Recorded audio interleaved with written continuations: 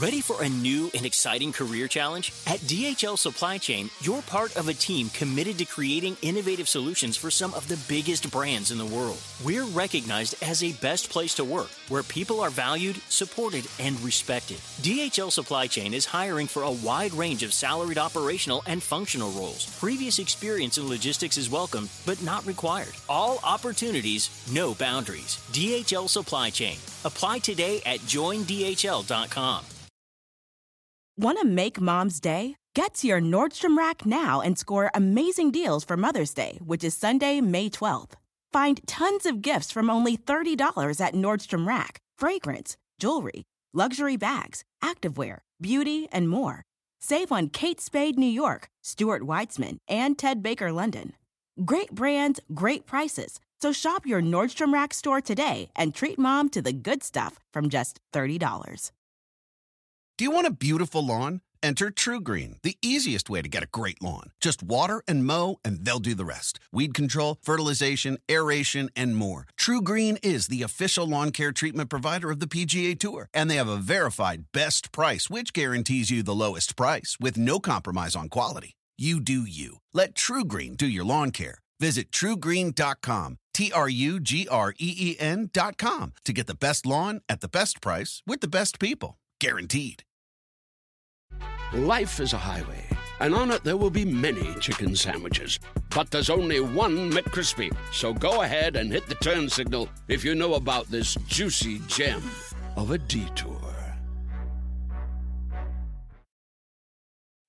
When you need mealtime inspiration, it's worth shopping Kroger, where you'll find over 30,000 mouth-watering choices that excite your inner foodie. And no matter what tasty choice you make, you'll enjoy our everyday low prices, plus extra ways to save, like digital coupons worth over $600 each week. You can also save up to $1 off per gallon at the pump with fuel points. More savings and more inspiring flavors make shopping Kroger worth it every time. Kroger, fresh for everyone. Fuel restrictions apply.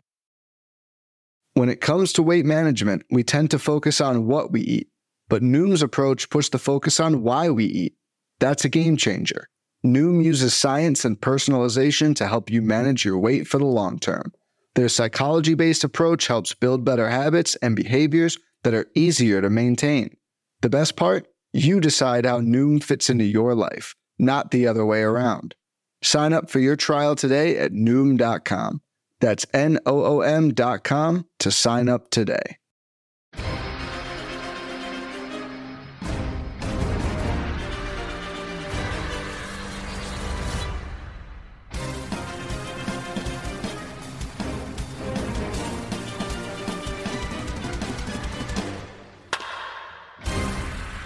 What is up? Welcome to episode number 300 of On the Corner, the official PitcherList.com podcast. I'm your host, Alex Fast, joined as always by the friendly Nick Pollock.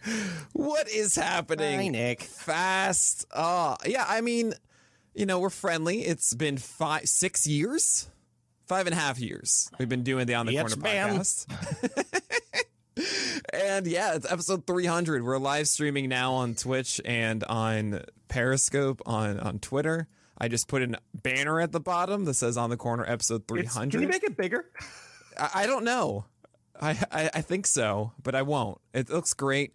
We have so many things coming up. And, you know, there was a part of me that kind of wanted to time it so that like the PL7 launch is this podcast. But you know what? I didn't want to rid people of podcasts. I didn't want to just do for the sake of not doing it. So here we are. It's episode 300 Fast. And I couldn't be luckier to do so many podcasts with you. We got a good one in store for people. We're going a little bit off the beaten path. We're not going to be talking much analysis, but we're going to be talking a little bit about what we've learned through 300 episodes, about a range of things pertaining both to analysis and drafting and blah, blah, blah. And then we're also going to talk about what we learned about the business and what we learned about the industry and what we learned about Twitter and what we learned about our process. But I want to start with a cheat.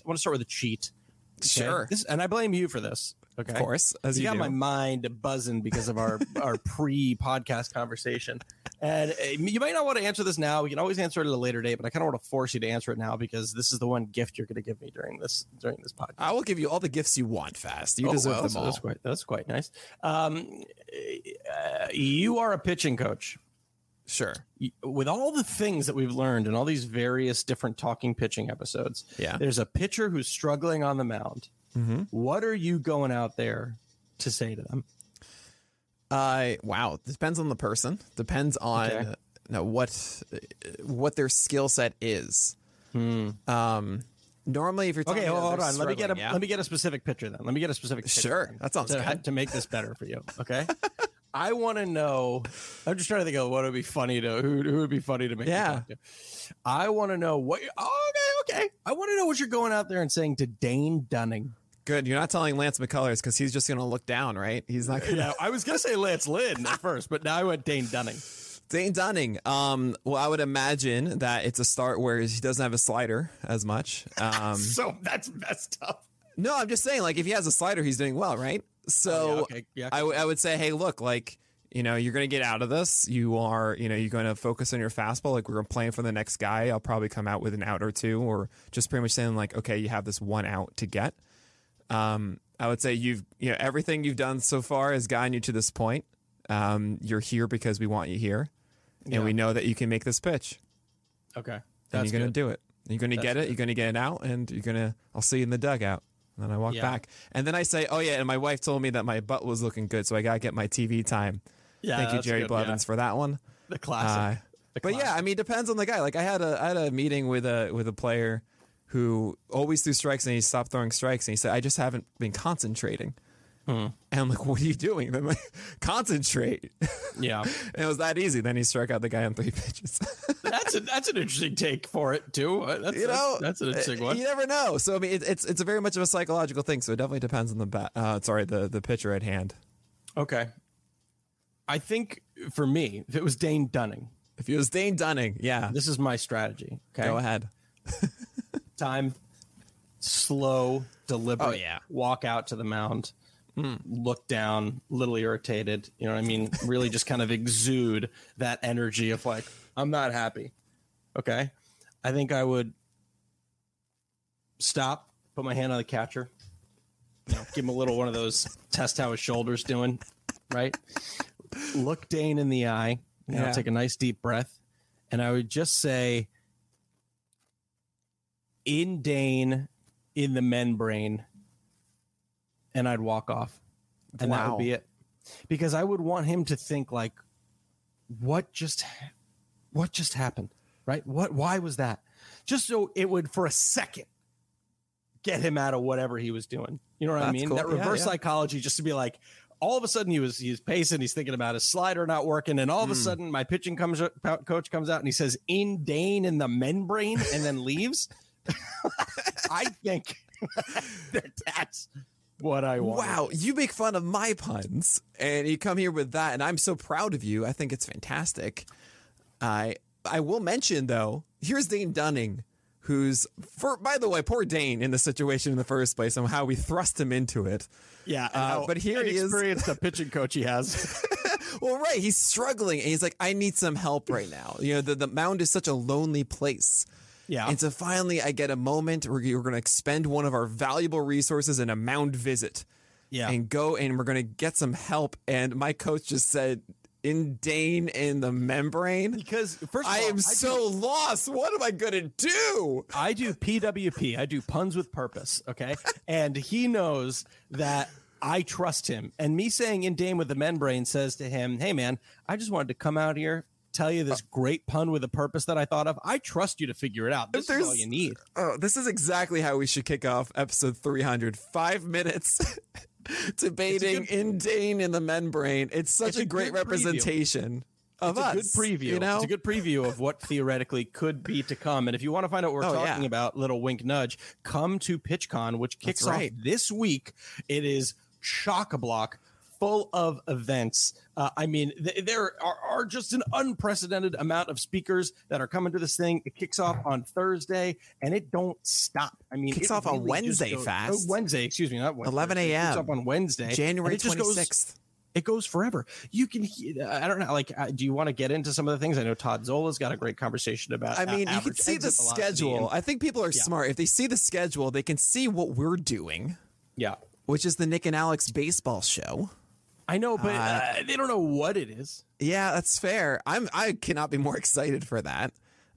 We are also going to be doing together a panel with Danielle Salinger and Chris Towers, drafting our favorite baseball moments. Yeah. Todd Zola has the misuse of average exit velocity. Daniel Port is going to talk about OLR, which I don't even want to go into even more now. You should read the article on the site and also watch his presentation. I mean, 44 hours over 4 days. It's 11 hours a day. You win free prizes, too. Like, you don't even need to contribute to the cause. Oh, yeah, but while we're doing this, half of everything we raise, not even proceeds, half of everything goes to Feeding America.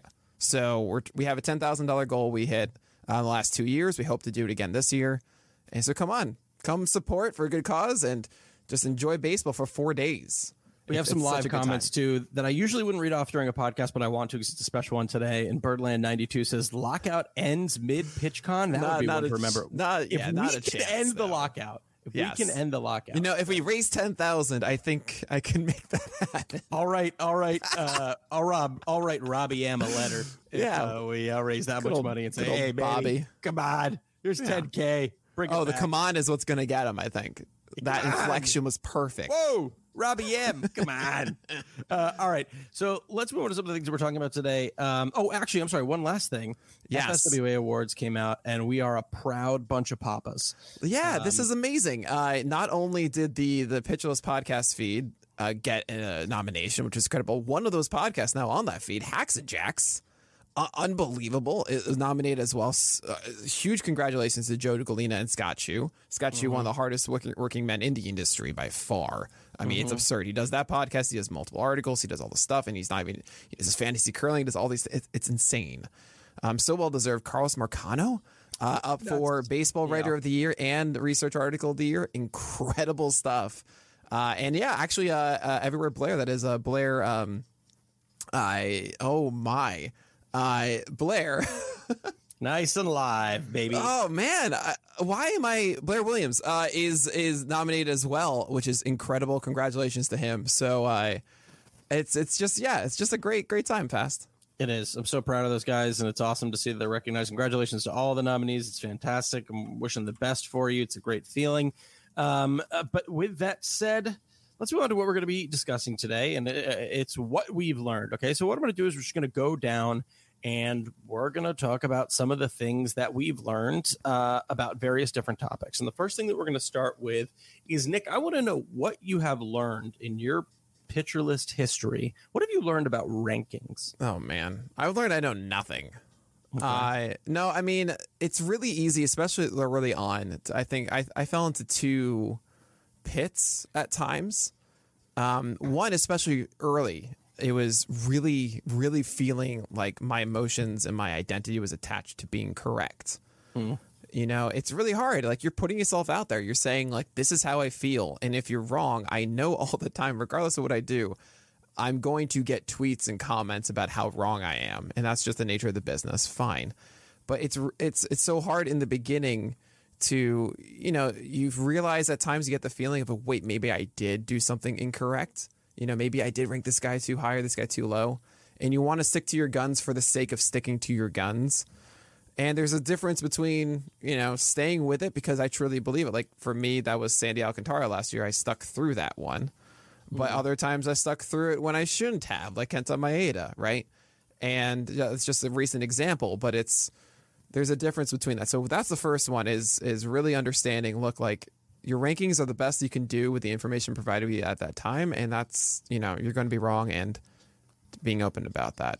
The second is the process itself of, being diligent with it, but but also really tiering in some way mentally. And I've kind of grown to be a kind of a balance between like Toby upside, and just kind of getting worse versions of those two.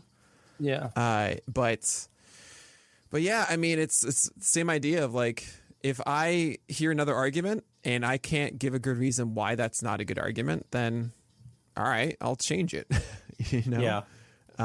And that's really important. So You won't be right, and be ready to change. That makes sense. You've made probably about 300 lists that like I'm thinking if you've made about 35 a year, right? Probably 30. I'd say 30. Okay. Yeah, 30 a year for 7 years. Yeah. Well, that's 2015 was the start of pitcher list. I didn't do the list in 2014 with pitcher gifts. So then 210. You made over 200 lists. Jesus. I've made 2. So your learnings. Oh, that's funny. I'm sorry. A bit more pertinent. You've made more than 2. I mean, you made 2 publicly. Oh yeah. Okay. No, you're right. I made 3 because I did an updated one after the lockout. So here are my learnings from which are just as pertinent for anyone. I imagine so. Yeah. For people who are just starting out, I mean, I would say your advice is a little more weight to it. I want to hear. I would say that you have to go into it with the knowledge that you're going to be wrong. All you can do, in my mind, I think you might have said this to me, and I did it the second time, and it was so helpful for me. Make them however you feel. Find the statistics that you feel best, and then come up with a TLDR. Come up with a sound bite of why you think it's going to change. You're going to go crazy if you do in-depth analysis on what probably ends up being 160 pitchers at least, right? So you're going to go crazy if like you're looking at H move and Y or an X move and all that stuff, and you're looking at release points and you're doing all the velocities and when did he do this and when did he do that. Hit the hard points, come up with a TLDR, and then get it out there to have people poke holes in it to help you get better. Don't view it as you against the world. View it as you kind of collaborating with the world. And all you have to do is show people you did your homework, and they'll believe in where you're coming from. You know, it's funny. I hear that. All I hear is, "Hey Nick, stop ranting for 5 minutes about this one guy. Give me a TLDR every single time on the podcast, no, please. It's not Thank that. you. No, I'm joking. I'm being facetious here. I know, but you did help me a lot because after I did that, after you know. If you're fortunate, you make your rankings, they get distributed, and people want to talk to you on podcasts, right? Right. And the first year I didn't do it, and then I had to go back and read bullet point for bullet point for bullet point for bullet point, all the research I did, and you could just hear people turning their brains off. So you want something that's like, oh, you're talking about Yu Darvish? He needs to do this, and this is why I like him, but he did this last year, and here's what needs to change. This is literally what's driving me nuts right now. Is I need to have those done by PitchCon because I do the 100 pitchers in 50 minutes. I'm 50 done. I have like one day or so to kind of like tomorrow. My day tomorrow is literally just going through as many as I can and trying to get it. I mean, I have like some random ones just off my top of my head. Fine. I haven't written it out, but that's a really important part of the initial rankings. That's actually one thing I did want to mention too, very quickly, was the first one is the most important one. Mm-hmm. And then you're going to get those. Yeah. You're going to get your flashcards essentially of these guys, your talking points in each guy that you stand on, right? For Dylan Cease, it's, well, he went 167 innings last year across 32 starts, and he's still inefficient with his fastball. Doesn't matter how good a slider is. I don't see that growth, right? 2.9 ERA last year. I don't think he can really ascend without that. There you go. Done. Yeah. There's a lot more to that. But you got to have the talking points for every person. And then the future lists I make in season, you said I did 200 of them. I've really done like 10 to 15 and then adapted it, right? Once I have that initial list that I'm kind of going through, especially every week, I'm like, is anything different? And if you guys have watched the live streams of me going and making the list, it takes about 4 hours. It's literally me just going through every start and saying, is this anything outside of my baseline foundation right now? Because I've written the roundup. Yeah. So it's not just me every week sitting down and being like, okay, let's make a new ranking. It's doing the roundup, seeing if anything is new, and then adjusting accordingly on Monday. Great. So I've made 3. In that case, you've made 70. And that's well, yeah. Loser. Why not? I wish I had the time to make my list right now. My weekends are building furniture. I had to use Allen wrenches shouldn't exist.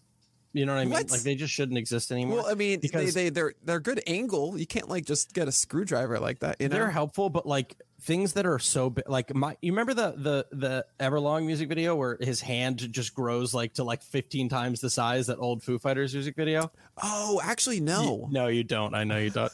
The people listening might know about it, but that's what my right hand was this week from that damn Allen wrench. Anyway, I want to move. I think it was the. I'm so sorry. How do you not know the Everlong music video? I didn't. You know that song. Okay, right? of course I know Everlong, but I'm not the biggest Foo Fighters fan.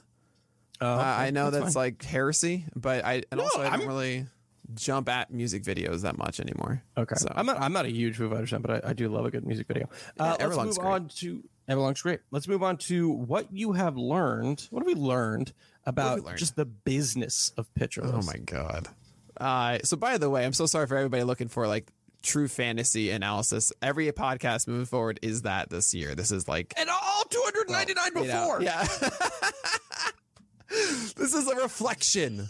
300th episode. We've got PitchCon coming up. We have. Well, I'm probably. No. This is the perfect podcast for this time because people who could be making rankings and drafts want to know what we're thinking. Yeah. Okay. All right. There we go. And then next week, I think it's going to be a preview of the top 100, so my top 10. I think that's what that's going to be. We're going to kick them off a little bit before, maybe not. I don't know. But you're going to expect a lot more rankings, but not now. Today we're going to talk about business. And business, oh man, so much has changed. I've learned so many random things, not only from doing this, but also at the other job where I was working for with a company where I managed their website. I mean, I'll say this. Essentially, when I started something like this, there are expectations, once again, of how you're supposed to act and what you're supposed to do. You're taught from the outside, it's a dog-eat-dog world. And you have to be aggressive and you have to do all these things. And I've been so lucky to find all these people that have enforced it or have really encouraged me to not do those things and to not really, it's so tempting to think like everything matters in Pitcher List and nothing else does. And all I need to do is squeeze out the most I can of and all that stuff. And it's like, no, that is absolutely not the way to do things at all. It's so conflicting with your inner moral code. And it's, it's just a win-win. Like you get to work with people in a much better relationship when you don't think about it like that. And it was such a relief when I had this understanding of like, wait a second, like Nick, like don't be that. You don't want to be that. And that's actually not what you should be doing. And to have, the people around me, like you very much included, that are just, I don't want that relationship with you and with everybody here. So along that way, as you know, so many mistakes have been made. Yeah. I at one point entrusted the site to someone else who then allowed us to get hacked, if you remember that. That was a ways ago. Yeah, that was between 2016 and 2017. Yeah. I had to remake it, all this stuff. That was when it was put under ransom, right? Well, it was quote unquote ransom. They essentially deleted the database and demanded Bitcoin. We're like, I know. And then they go, oh, I'm so sorry. I didn't realize you were such a small fry. I deleted it. And I was like, oh, thanks. And then rebuild. I mean, it was a blessing in the way of like rebuilding WordPress. I would say also, I think a lot of people that are here kind of understand that when it comes to a lot of the elements of the site, I learned it too. There's still certain things. Database engineering is, to me, black magic. A lot of WordPress development, the things that Jeff Niveen and Brick Oldhammer and et cetera, they do are just, I don't want to et cetera, they're amazing people, but there are a lot of them now. And they do amazing things that I can't do anymore. But I built the original sites. Podcasting stuff, we work together to get the best audio quality. And like the more that you put into it, the more that you want to grow something, you got to learn it and you got to take the time yourself to understand quality and what you want it to be in detail and stuff. And we still have ways to go with a lot of things, but you got to be in the trenches. You can't just, you got to be involved with it. You can't expect someone else to care more than you do about this thing. That's just a silly idea. So it's, that's just off the top of my head. I can, you can listen to more Nick Pollock and Friends for all the lessons about business. But I mean, you've been a part of this for 6 years now, fast. I mean, what kind of things have you seen us do and decisions we've made that, you can certainly call me out for the dumb ones. Please maybe give me one smart one. It's not about that. I mean, to me, it's about like, yeah, there have been mistakes, and I think it's a good thing because it shows that we're learning, especially how you react to those mistakes. I think what I've learned is like you can imbue a business with a sense of truth and optimism, right? I've always appreciated that we're what I think we are, a company, or at least we try to be, and maybe we fail sometimes, and I think we usually succeed, a company that tries to focus on the positives, right? Yeah. We've removed instances of, nicknames that kind of denigrate pitchers in some way. We don't deride people's opinions about things, and we try not to do that too much. Have there been people who have worked for us who have done that? Maybe. Have there been mistakes that we have made where that's happened? Maybe. But I think the core tenet is not trying to be that. And I think that I didn't know if a business could succeed that way, especially because there's a kind of, when it comes to like truth and like paying people for their work, it's like we're always very upfront of like, we're always going to pay you the most that we can, but it's just never going to be how much we want to. You know what I mean? Yeah. Like we've always been public about that. We've said it in podcasts before, and like I always try and say this to people when I'm not on a podcast with you, that like I know that all of the money goes to the site. Like I know, like I see it. I see that like there is no Nick Pollock, like secret man cave jacuzzi or something in the back, TVs, and yeah, exactly. No, his place is pathetic. So, okay, like, all right, Fast. I built this for have to you. Move across the coast to get out of that murder case. And I'm not even out of it. I'm in his apartment right now. He just won't let me say different. You stay in there. Yeah, exactly. So I've always kind of appreciated that, and it's nice. It's been nice. What I've learned about the business then is that you can have a business that does run on those things. There are bumps and bruises like any other business, but there is a way to be forthcoming and still pay people, even though it's sadly not what we feel that they're worth, but still provide them with an income in some way. Well, and, it's a really tough thing. I have to make these decisions a lot of, okay, we're doing X, Y, and Z, and where does that go, and how do we improve and grow? And I think anyone that has seen this from afar over the years, has seen every single year we step up our game. We do more and more and more. And my full intention with this is to create that place that we can, I never need to be that transparent of, hey, like we're all in this together, that kind of thing. I want to actually be like, no, you know what? This is a full-time job now. This is that. And I will never make that promise because who knows? But I'll say this, in 2 weeks, I think everyone will truly understand what we've been working towards in many ways. It's a hard decision. It's I think the hardest thing as creating a business is, okay, you bring in money, what do you do with it, and are you doing it well? And I've wrestled with that a ton. But I think everyone here understands that we're building something truly bigger every single time to achieve those goals, and we're getting closer fast. Getting there. We're getting closer. And everyone listening, thank you seriously for all your support and everything. I hope you understand that. It's not just going to like some people in suits upstairs or something. There is no upstairs. Well, it is. It's a neighbor of yours. I'd be very confused about why you're in their home. They keep banging with the broom. But you understand, everyone. Talk about football. Never. PL Plus and listening to these podcasts and reading our articles and everything, it goes to something that I know all of you will enjoy.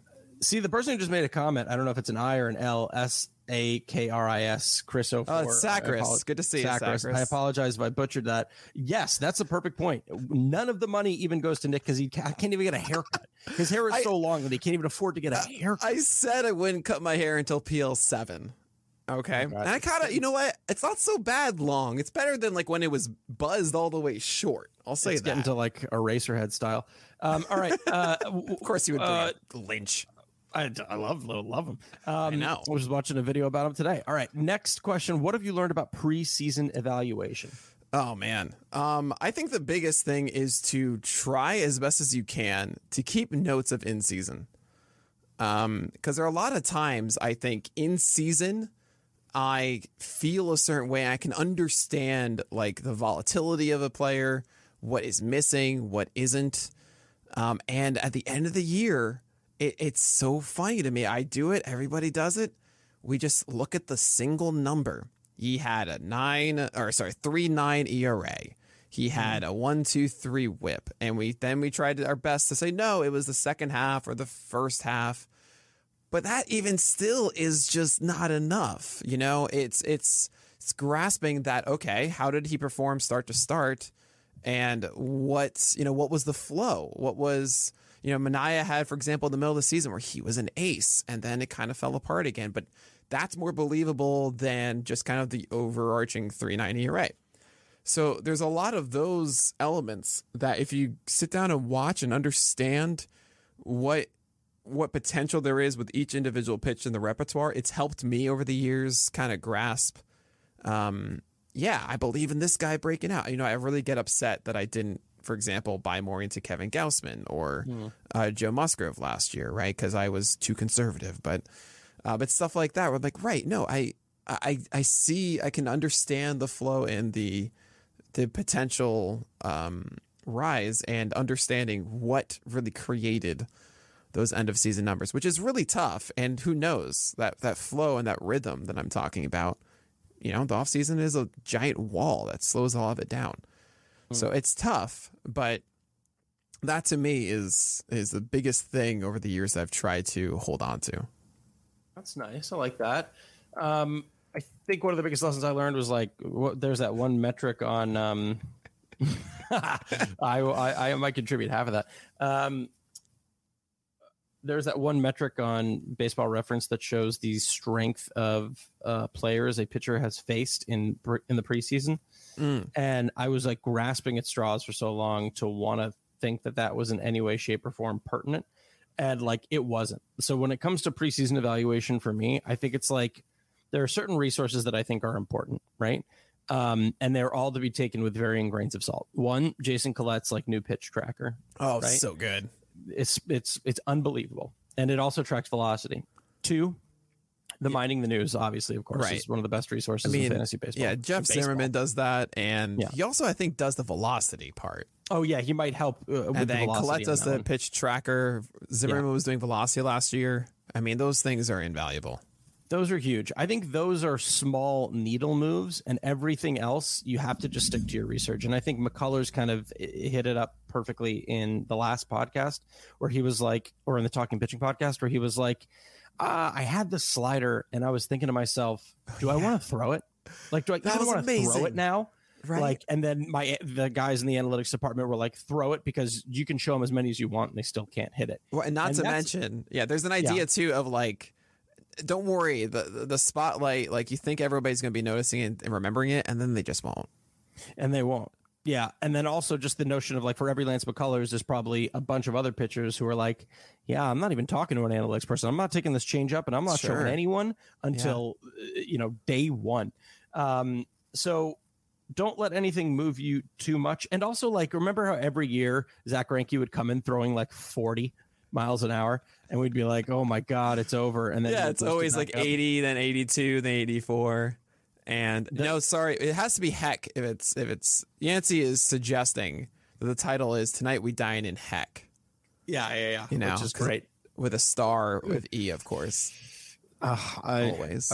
We could do an entire podcast just talking about Yancey, but we're not going to do that right now. What we are going to do is we're going to take a quick ad break, and we're going to be back in 1 second for some more questions. Hey, Alex Fast here, and thanks for listening to this podcast on the Pitcher List Podcast Network. If you're a fan, consider supporting all of us by getting a PL Plus subscription, where you're going to get an ad-free website and get access to our Discord, where you can talk to all of our podcast hosts and staff. Plus, you can hang out with our incredible Pitcher List community. It's basically a baseball sanctuary year-round for as low as $8 a month.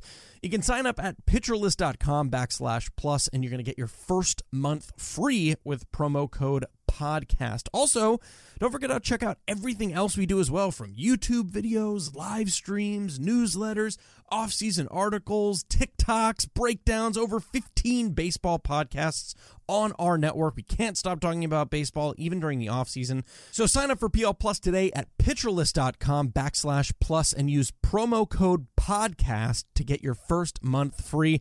All right. Thanks for listening. Let's get back to the show. All right, welcome back. So the next thing that we're going to talk about, what have we learned about Twitter, specifically baseball Twitter? Do you mind if I start with this one, actually? Oh, I was, yes, hoping you would. Okay. Just stick to the facts. Like, if you don't want to be stressed out, and maybe this comes from a place of, like, you know, white male privilege, but we're just talking about baseball Twitter. I'm not talking about political Twitter. I'm not talking about anything else. I'm talking about baseball Twitter. If you want to tweet about baseball, in my opinion, just stick to the facts, because no one can argue with them. You know what I mean? Like, where you getting, if you think Twitter is a toxic place, which it very much can be, and you want to get away from that, I find the best way to do it is be like, the top 10 pitchers who had a swinging strike rate over 24% are X, because no dingus is going to come in and be like, brrr. Like, there's no other thing that you can say. Yeah, facts and GIFs and overlays. There's nothing else you need to do, you turkey. Like, that's it. Like, I need that sound effect. Don't do it. I need it. Like, it just needs to be an automatic reply to everybody, like, criticizing my streaming picks of the day, because I didn't go 30 for 30 like an ESPN special. I honestly think that's the best way to do it. You can't argue, and double check your facts, because when your fact is wrong, then you feel like a jerk. But like, just do it. That's amazing. So like, that's how you know, I remember this very well. You do this a lot, and you still do it, and it's great. You use cool top CSW arms, and every single time you tagged me, I'm like, yep, retweet this. You know, make sure it sees a larger audience, and like, those are amazing. Those are fantastic. You know, and those are relatively easy to do. I'm not saying easy, because like every day you put in work on this, which is good. It's not the largest amount of work of saying like, cool, I'm just gonna take a few minutes, but it's still, you have to be consistent with it, and you have to think of something to do each day, know how to find it, and then post it, right? But that's great. And yeah, the more that you get involved with hot takes, and I mean, I get lazy and I just say stupid things sometimes just because it's hilarious to me. And fast, you always look and go, God, oh my God, Nick, what are you doing here? but I don't really care at times. But right. And there's that element, and the other side of it, which is also facts, I guess. I mean, the reason we accelerated at first, I got really lucky. 2014, you know, before the days of, Pitching Ninja came around, I think like 2015 or so. And we were pitcher gifts, so we put out gifts. I would actually, I remember like Susan Slusser like would say, "Oh, great pitch there from Mania right there," and I would literally make the gif and make it the first reply to her thing. It's like, here's that pitch that you just described, and that got me my initial base of Twitter follows, and then. I mean, huge shout out to Max Posner, who has helped me out a lot then. And we would do this. We would just like, cool, this is something we can do. We found some way of being interesting in the baseball sphere that was unique at the time. And it still would be. You know, Rob does such an amazing job, but it's a different breed of it now. And back then, that was like, no, I'm like helping the people report on it and everything. Yeah. Faster. So it's, that helped me originally. And then... I honestly can't tell you what happened after. I mean, it was still, we did a lot of pitching gifts. I would spend nights just literally watching games and tweeting them out. But, you know, as we just grew as us, so did the Twitter account. I think it's very weird and strange, but that's what it is. And yeah, as much as you can avoid getting into what you're talking about of like the toxic sphere, just, it doesn't matter. Like, you know, the world will not realize if you are not there for a day. You know, there's so many. No, but about Twitter. In Twitter, oh my God! Yes. No. It's like taking out of context. Right. I'm so sorry. I meant it like it's so easy to think that you have to be there and everybody's waiting for you to do the thing. But Twitter is just such a wall of just feeds coming in that people aren't like, wait, I haven't seen an Alex Fast tweet in 10 hours, you know? Yeah. And the more that you can separate from that without having this urgency to be involved in this conversation, the better you'll be. Yeah. There's some funny comments around here. First and foremost, I'm so sorry. I did not. Thank you to Creating for Money for saying congrats on the 300 episode. Second, Spore has come into the chat. I love that he says that he lays low on Twitter. I don't know how an 8-foot human can lay low at anything.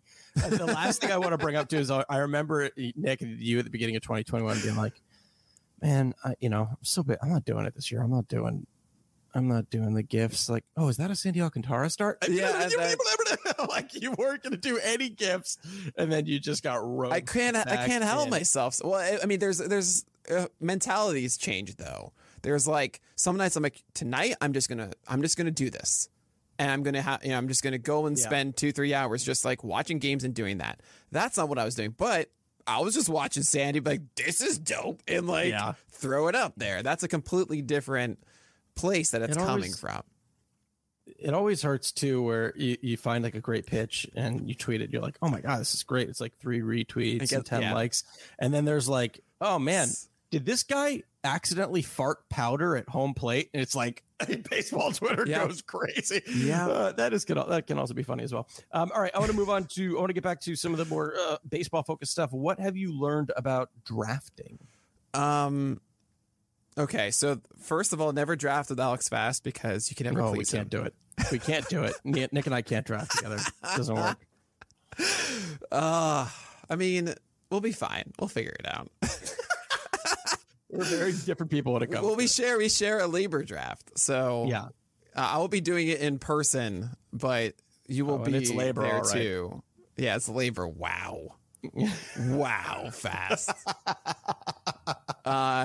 Come on. Anyway, what have I learned about drafting? Have fun more.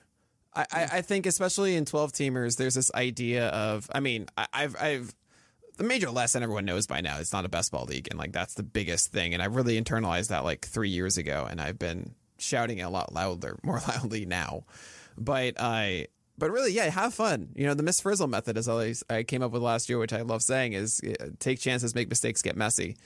Of, really going after stuff, especially in a 12-teamer, and relying on the waiver wire a little bit. But, if I was too conservative last year and I missed out on a lot of good guys because I felt, I need to be safe and get my Kyle Hendricks, my Zach Greinke, and it's just, I don't want to do that anymore. If you were drafting someone and you feel just you don't really like the guy, I've always heard everybody is draftable at the right price, and the more and more I just don't believe that. I will do the method. It's not mine. I know someone else does it, and I can't remember their name, but they will literally cross off players off their list that they just will not draft.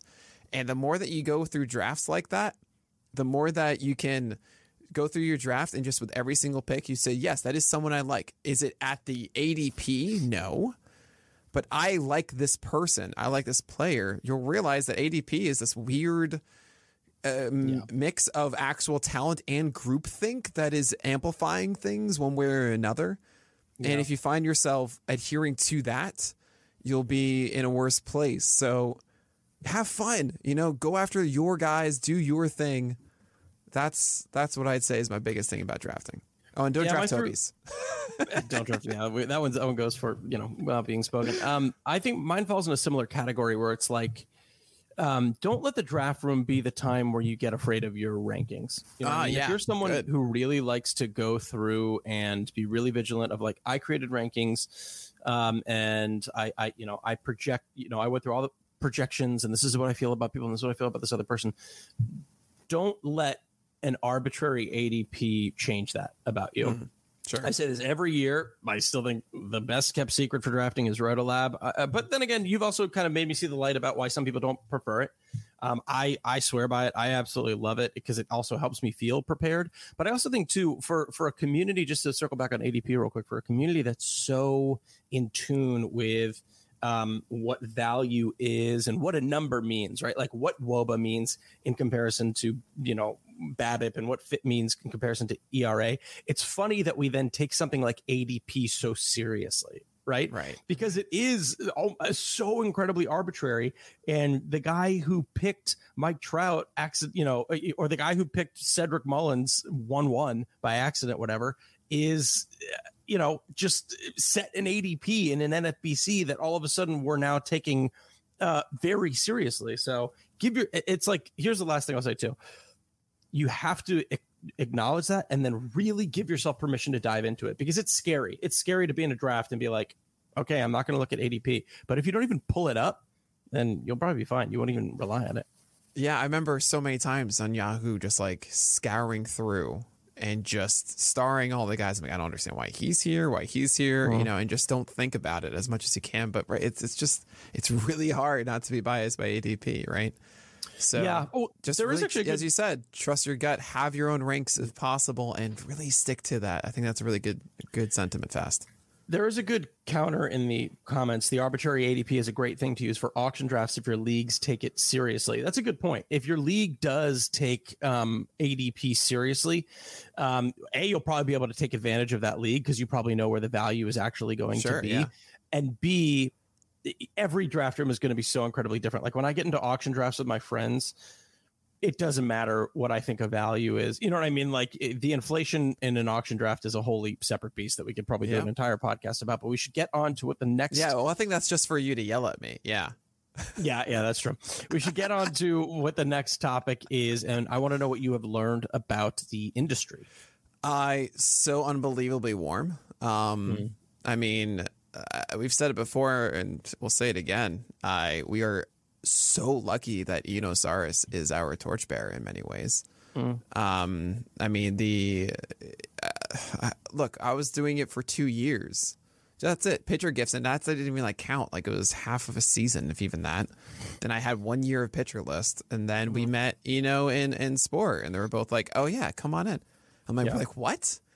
Like considering that this is a market that is highly saturated and super competitive, for everybody to say, yeah, you need an opportunity, you need some help. Like we're doing PitchCon with everyone just not only donating their time, but also these prizes and everything. I mean, we are so lucky. And I've heard all these stories about different sports and entertainment and areas, not just in sports, but like video game communities or just anything online. And it's like terrible all the time. Yeah. And I cannot say enough. I mean, you ask people for some help or just saying, hey, what direction do I need to go? It's astounding how many people are ready to, to put down their hand for you, reach out. It's crazy. That's the biggest thing I've learned. And like really just don't be so scared. Just saying, hey, be nice. Of course, don't be one of those that asks for an inch and takes a mile kind of thing. But if you put yourself out there and respectful and like actually work at, doing your craft and stuff, there's a lot of ways you'll get noticed and enter that conversation. Yeah, I think that's pretty. I don't even know if I need to touch on it. I was thinking about something separate about what makes fantasy baseball so much more welcoming than other communities, as you mentioned. And I thought, well, maybe it's just the fact that you could find someone who's equally as passionate about something as esoteric as you are. But that's not necessarily true. There are a lot of very esoteric video games that people get passionate about, and their communities aren't as welcoming.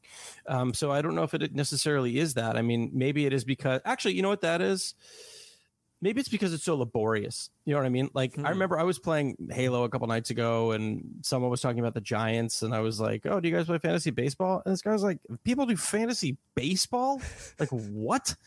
He was like, I did fantasy basketball once and that was insane. You talking about fantasy baseball? And I was like, yeah, I guess that's a good point because like, that's the biggest barrier, right? No one wants to do a daily league for 26 and a half weeks. I do.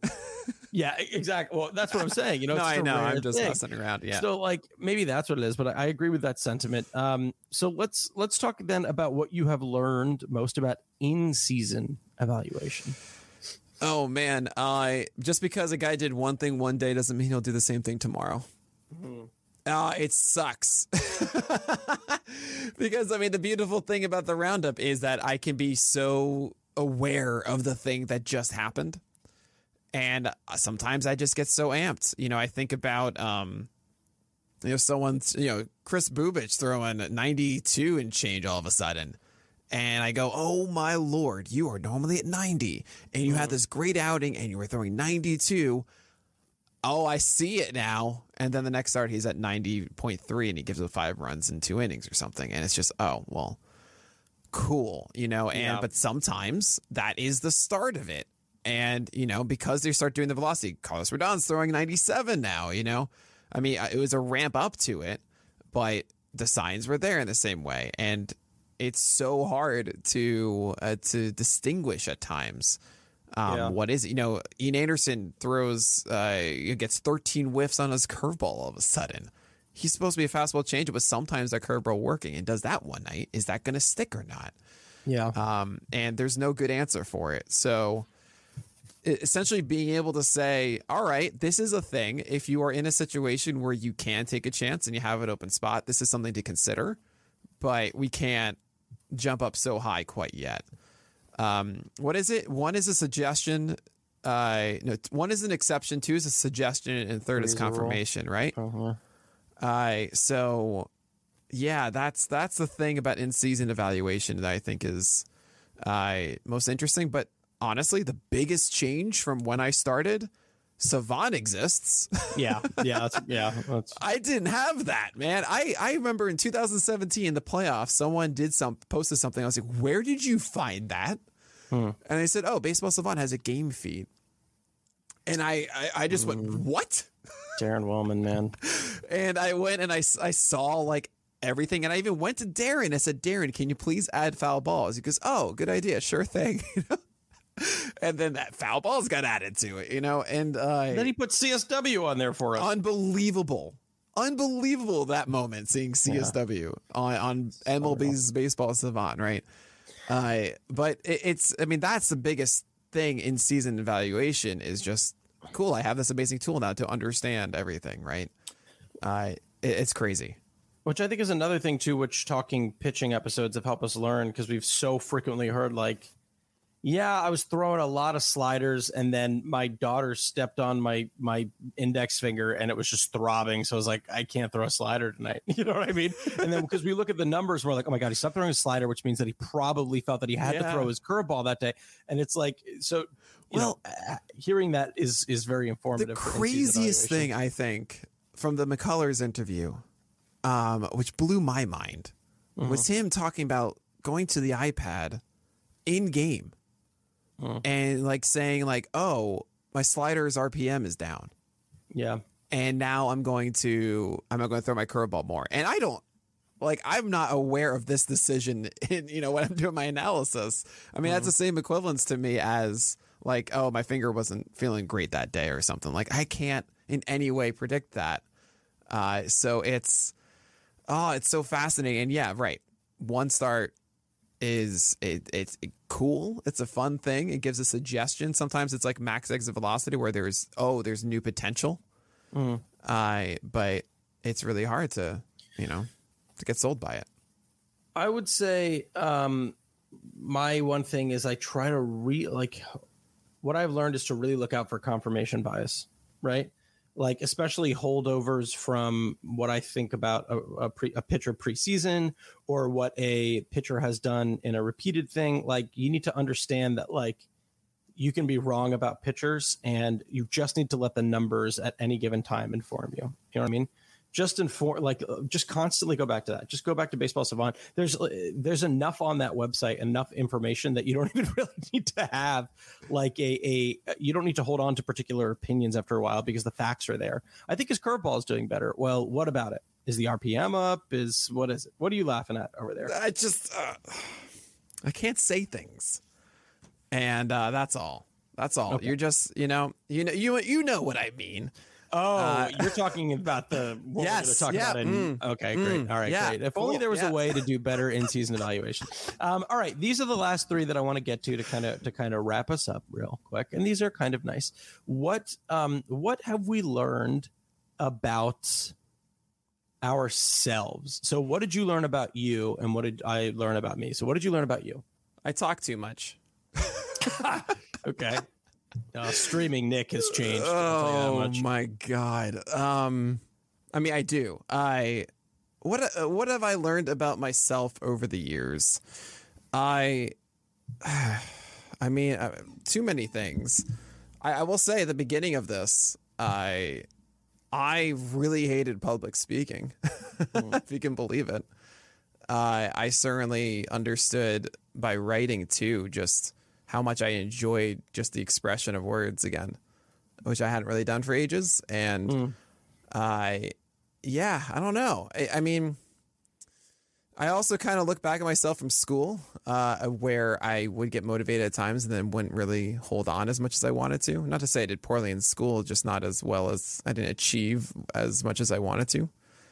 And I can't kind of believe that I've done this for 8 years.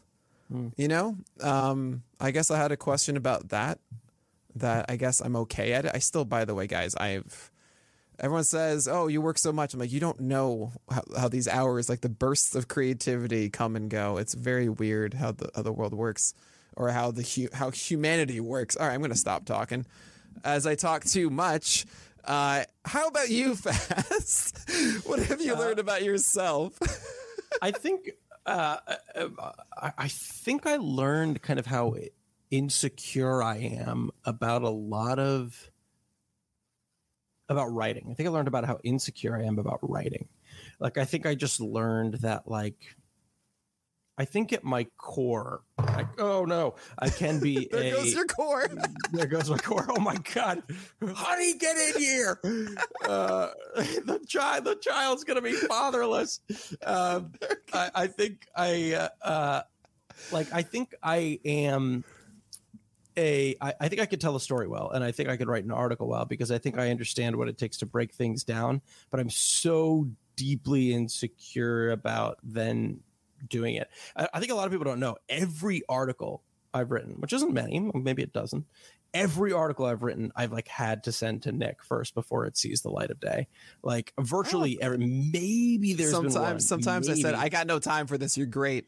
I mean, I will say I think my, the thing I'm proudest about for you, I mean, on top of course, all of your accolades, which are just incredible. I'm FSWA award winner, ESPN, MLB Network, and just how, you know, your incredible ability to talk to so many people, not just in the industry, but also players too.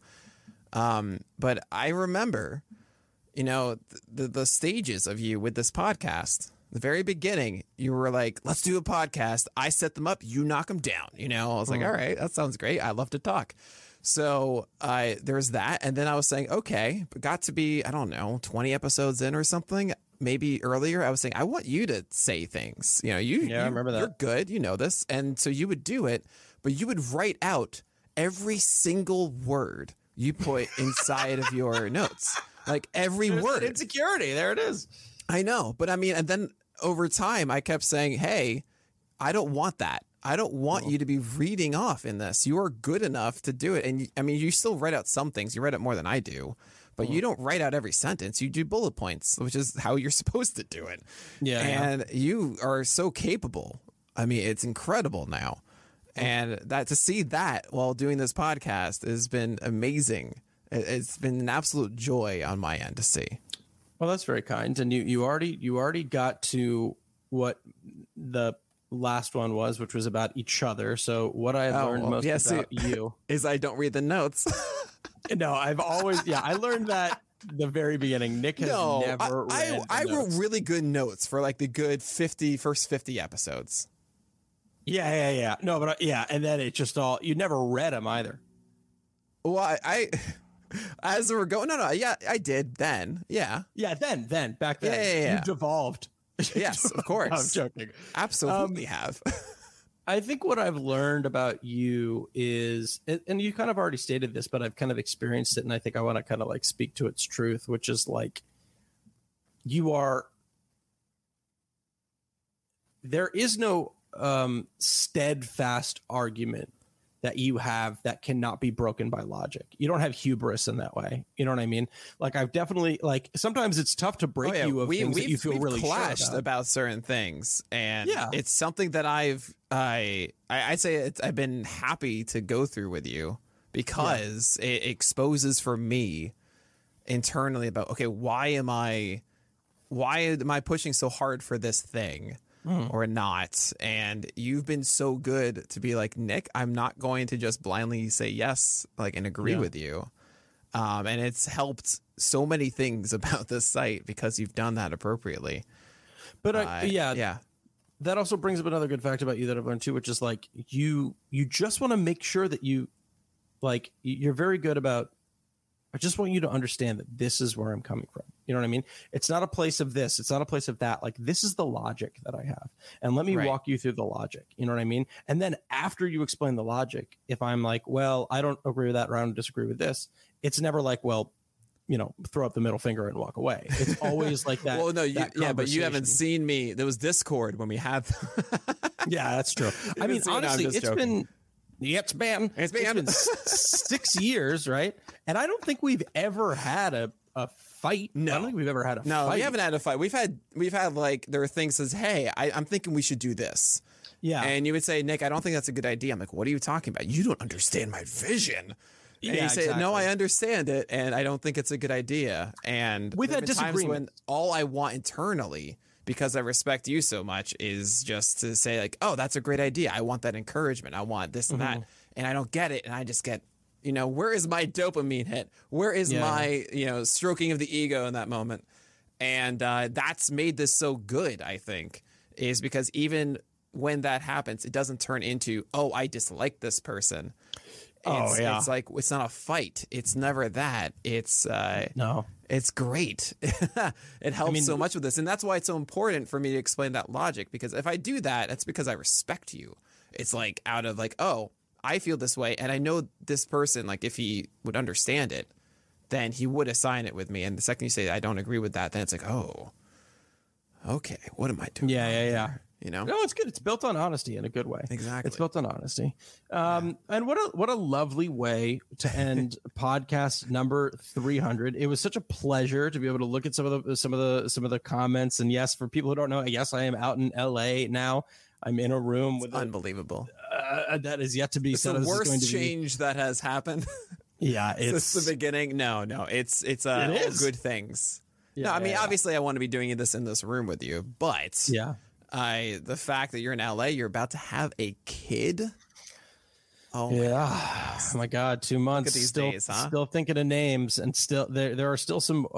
I will say, I don't know if my wife's gonna kill me. It cracks me up. Like, we do love two names that we just don't know if we could do, because we love Cal and we love Camden, and we're like, well, I can't do that. Like I want to do it so it's bad. Going to be Camden Ponzone Fast, and Camden, it's just Camden Ponzone. Good. It really rolls off the tongue. Camden Ponzone. All right.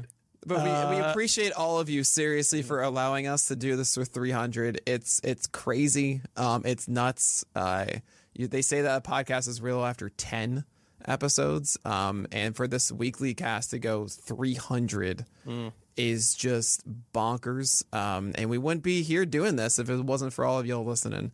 And thank you for enduring a non-fantasy focused one for a change. But, we have a fun thing ahead for the next 300, right, Fast? Yes, indeed, we do. It's going to get bigger and better and bigger and better. Thanks so much for joining us. We love you guys. That's going to do it for episode number 300 of On the Corner, the official PitcherList.com podcast. I'm your host, Alex Fast. And I'm Nick Pollock, and we'll talk to you guys next week.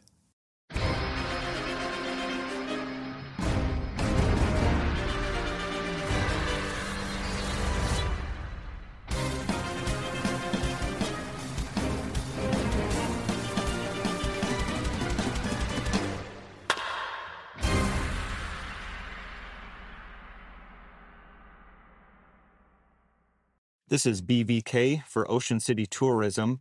OCMD Streaming Audio. On March 11th, 2024, the title of the spot is STSA Leisure Summer. This is a 30-second composite stereo streaming audio mix. Get away with friends to the laid-back Maryland coast, where you can catch up while casting off and hang 10 while hanging out, where a day on board is never boring and full throttle is half the fun, where you can sink a putt, raise a glass, and there's always room for one more round. Ocean City, Maryland, somewhere to smile about. Book your trip at OCOcean.com. At Amica Insurance, we know it's more than a life policy. It's about the promise and the responsibility that comes with being a new parent. Being there day and night. And building a plan for tomorrow, today. For the ones you'll always look out for, trust Amica Life Insurance. Amica. Empathy is our best policy. For 25 years, nothing has tasted better after a hard day's work than a Mike's Hard Lemonade. It's because since day one, Mike's has been making lemonade the hard way.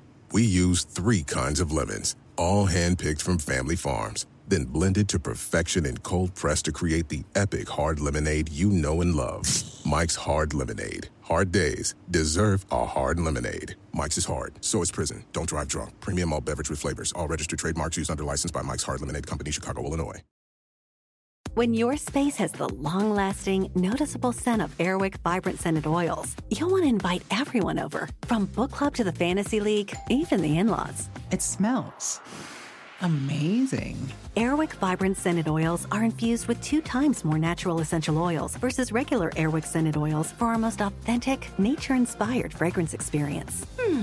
Transform your space with scents like white sage and mahogany or lavender and water lily. Now that's a breath of fresh Airwick.